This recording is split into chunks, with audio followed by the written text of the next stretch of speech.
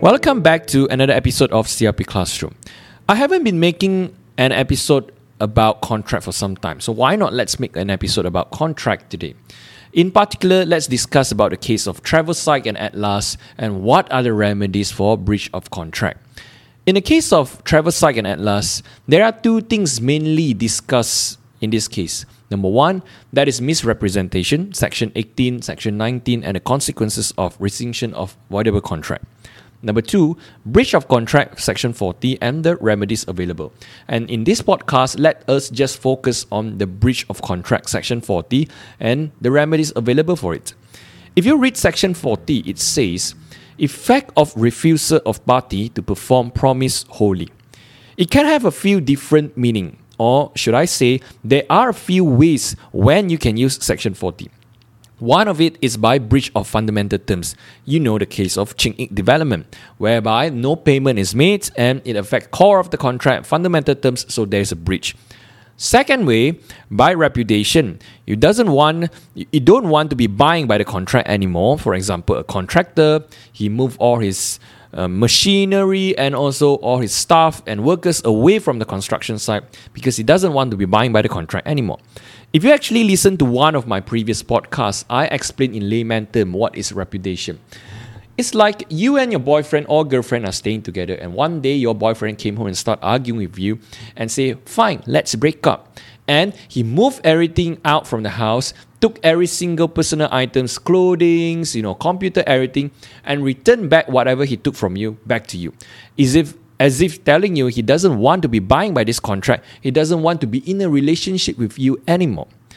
Now, in the case of Muralidhar Chatterjee, which is mentioned in the case of Travelsight and Atlas, it was said that Section 40 is to be read together with Section 65, whereby if a party rescind a contract, he shall return whatever benefit obtained.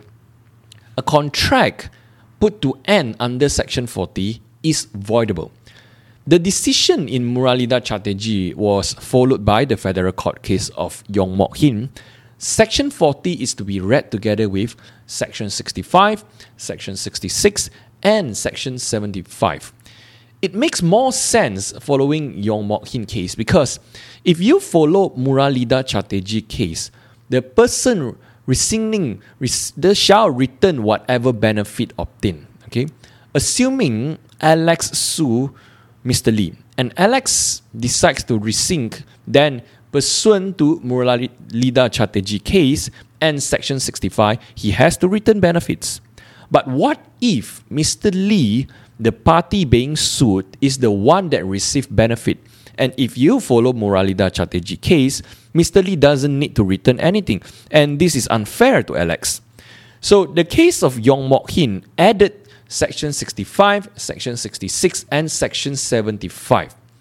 Next, Datuk Seri Dr. Visu Sinadurai, in his book entitled The Law of Contract in Malaysia and Singapore, then commented and say, the appropriate section of Contract Act giving party rescinding the contract the right to claim is Section 76 and not Section 75.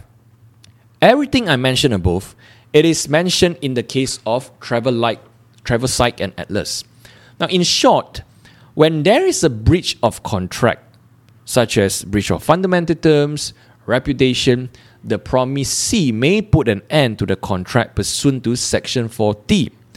Next, you look at Section 65, whereby the party rescind it shall return whatever benefit obtained.